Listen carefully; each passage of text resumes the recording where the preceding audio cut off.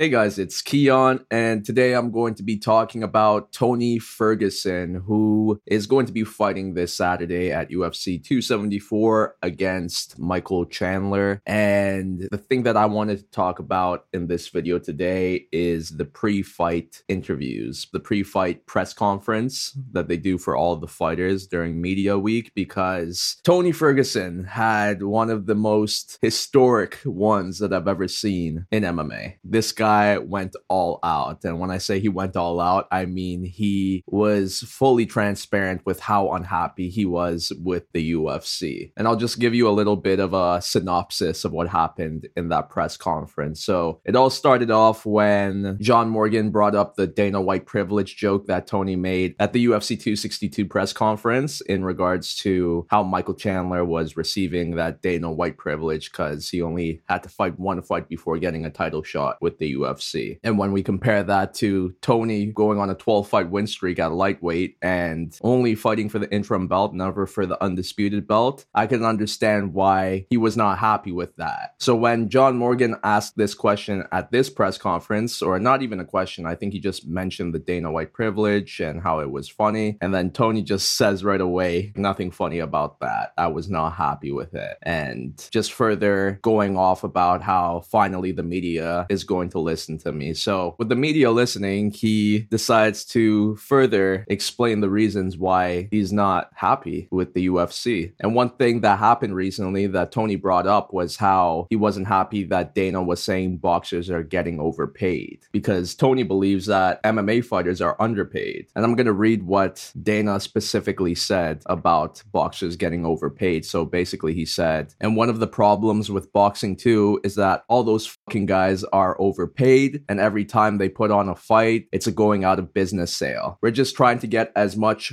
money as we can from you guys, and then we're out of here. We'll see you in 3 years. And then he further went on to say that the truth is you get some of these guys that can walk in and say, I want $30 million.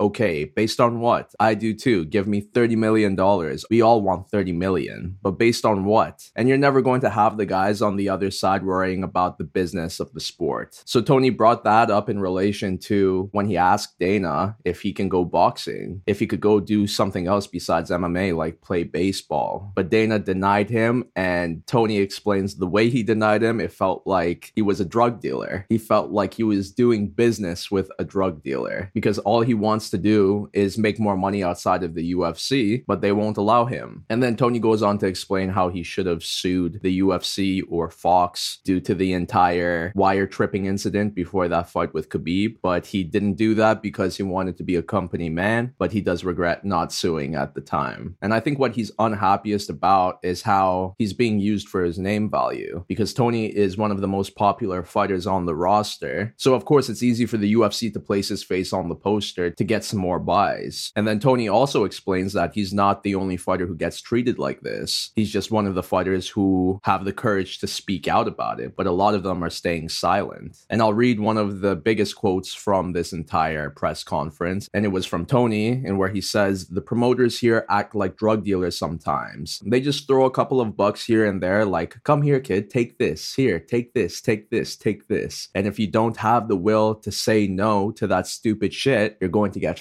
so of course, as expected, this totally blew up in the MMA world. Everyone's talking about it because, look, we've had fighters before talk against the UFC about fighter pay, fighter contracts, just being unhappy in general. We've had that with Francis Ngannou. We've had that with Nate Diaz. We've also had other fighters speak about it. Recently, Israel has been speaking about it, maybe not to the same degree as Francis and Nate, but he is talking about how fighters got to get paid more as well. But this is a whole new level of exposing the UFC, because you're not doing it in an interview, you're not doing it on Zoom, you're doing it at a live press conference that the UFC is holding. And the UFC even uploaded that press conference to their YouTube page too. And it's just the craziest scenario, because I can't really remember a time when a UFC fighter was this open about not being happy with the promotion, like right to the face of the promoter. I think the last name that comes about is Tito Ortiz, but even Tito didn't go off as much as Tony did in this press conference. And that's what I wanted to talk about today. Is Tony correct or is he wrong? Because a lot of people I've been seeing online say that Tony is delusional. If he wasn't happy with how everything was, then he shouldn't have signed the contract. And they say this for a lot of fighters. Hey, if the fighters aren't happy with the contract, then why did they sign it? And you got to understand, these fighters, they're in a position where this is all they're really good at or all they really know. Where else are they going to make good money to not only support themselves, but also their family as well? Where else are they going to make that good enough of money to support their family? Because I'm not saying the way the UFC pays is horrible. It could get better, but it's still good money. And for these fighters, there's no other opportunity for them to make this good amount of money. And it's not only because they don't have the opportunities, they can go box like some other fighters want to do nowadays or do other sports, but the UFC doesn't allow them. And then once again, we can go back to then they shouldn't have signed the contract. But it's hard to do something else when you're the best at fighting. And the best place to fight is the UFC. They monopolize the entire thing. So of course it's enticing, and it makes sense when Tony says, if you don't have the will to say no to that stupid shit, you're going to get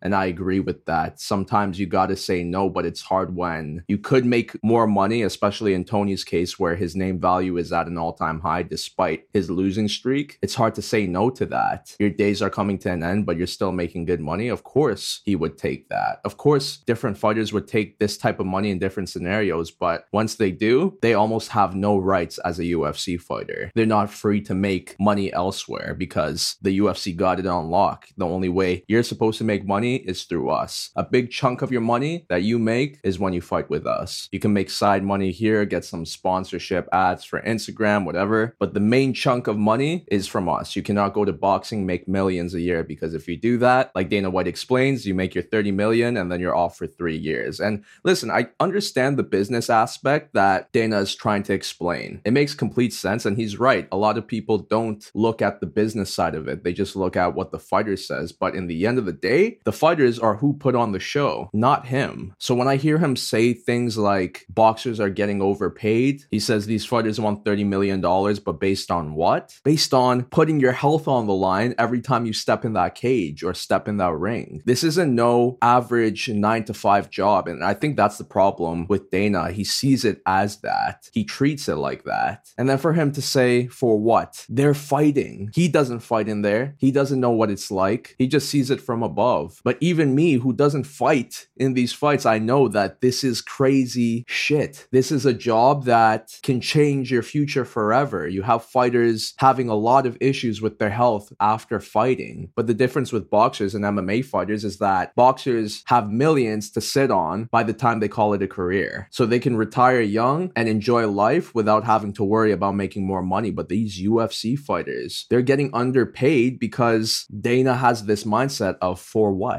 Why do they need to get paid more? Why are boxers getting paid so much? They're getting overpaid. This is not a normal job. He acts like there's no reason to be incentivized for putting your health on the line. These fighters take lifelong damage, but that doesn't get incentivized. It's just based on if the performance looks good and I'm entertained, which is a crazy way to look at it. And then you have Anderson Silva coming out recently speaking about his displeasure with the UFC. And specifically what he said was, that's the problem for the people in this sport, especially UFC, because UFC doesn't respect the legacy that fighters have. They try to use you and kick you out. And when you're out, they try to destroy your career so you don't fight anywhere. That happened to a lot of fighters. People don't think about that. I had a good time in UFC, but bad times too. The bad time for me is the experience I have behind the scenes. But inside the cage, inside the fight, I do my best. It's the only time I have control. Outside, I don't have control. And to be honest, when I read this, it sounds very familiar to what Tony's going through right now. They're only using Tony before they fully kick him out. Because like I said, Tony has great name value, so of course it's easy to put him on the main card of a pay-per-view. But with that, they still give him hard fights. They're still giving him top 5 fights like Michael Chandler. And I've said this before, I think this fight makes no sense. You got to give Tony someone outside of the top 5 at this point. But with how Anderson was saying, they try to destroy your career so you don't fight anywhere. And it seems like that's what they're trying to do with with Tony. They're trying to destroy his image. So by the time his contract is up, no one's going to want to sign him. Not only is he going to be older, but he's going to be presumably on a longer losing streak. At least that's what the UFC hopes. So that's why I applaud Tony Ferguson for speaking out like this. Not only speaking out to the masses, but doing it publicly on the UFC stage. And the thing is that it's not a good situation for him to be in because he has no leverage to be speaking about this and try to make a change. For example, like a Francis Ngannou, who is the champion. So the UFC has to work based on what he feels like. But with Tony, this guy's on a 3-fight losing streak. He's a fighter who's on his way out and a fighter who is trying to be brushed out by the UFC. So for him to be speaking like this, it's just going to make things harder for him, in my opinion. They're going to continue giving him hard fights, which is very similar to what Nate Diaz is going through. Look, there's the potential of Nate fighting Khamzat Chimaev. I don't know if that's a rumor, but there was that board showing all the fights. Many of those fights are coming into fruition, and one of those fights was Nate Diaz versus Khamzat Chimaev. Does that even make sense? Matchup-wise, does that make sense at all? And of course it doesn't. Everyone has a feeling that if they were to make that matchup, Khamzat will destroy him. But that's what the UFC wants. They want to bury Nate Diaz because Nate Diaz is not playing by their rules. So by the time Nate is done his contract and presumably has lost to a Khamzat Chimaev, or even worse, gets destroyed by him, then by the time he tries to fight elsewhere, it's going to be hard for him because the best thing is to leave the UFC off of a win. But if you're losing off of a defeat, or even worse, a losing streak like a Nate Diaz or a Tony Ferguson, it's going to be hard to negotiate with other promotions. And that's just a shame with any, not only older fighters, but legends in the sport, like a Tony Ferguson, to be treated like this. For Anderson Silva to be saying, I've been treated with no respect. And that's the biggest thing I feel like is common with all these fighters complaining about the UFC, just the sense of respect. Tony was saying he feels like the promoters are like drug dealers sometimes. When I hear that, the promoters are like drug dealers, they do business like drug dealers, that's just another way to say that they do business like a bully. They're bullying these fighters into doing what they want. And if they don't, they're going to bully them until they do. So overall, this was a huge moment in MMA. And in a sport where these fighters take a huge impact on their health, I say regardless of if they are in their prime or on their way out, they all have to be treated well. And most importantly, if they are on their way out, they should be covered for life post MMA fighting. Regardless, I stand with Tony Ferguson. I wish him the best. Although things haven't been looking good for him as a fighter, I think he's using his voice and platform to convey a very important message that many fighters are feeling and thinking. And for that, I give him all my respect. But what do you think? Do you agree with Tony Ferguson? And do you think the UFC has to make some changes? But that's a lot for now, so I'll see you in my next one.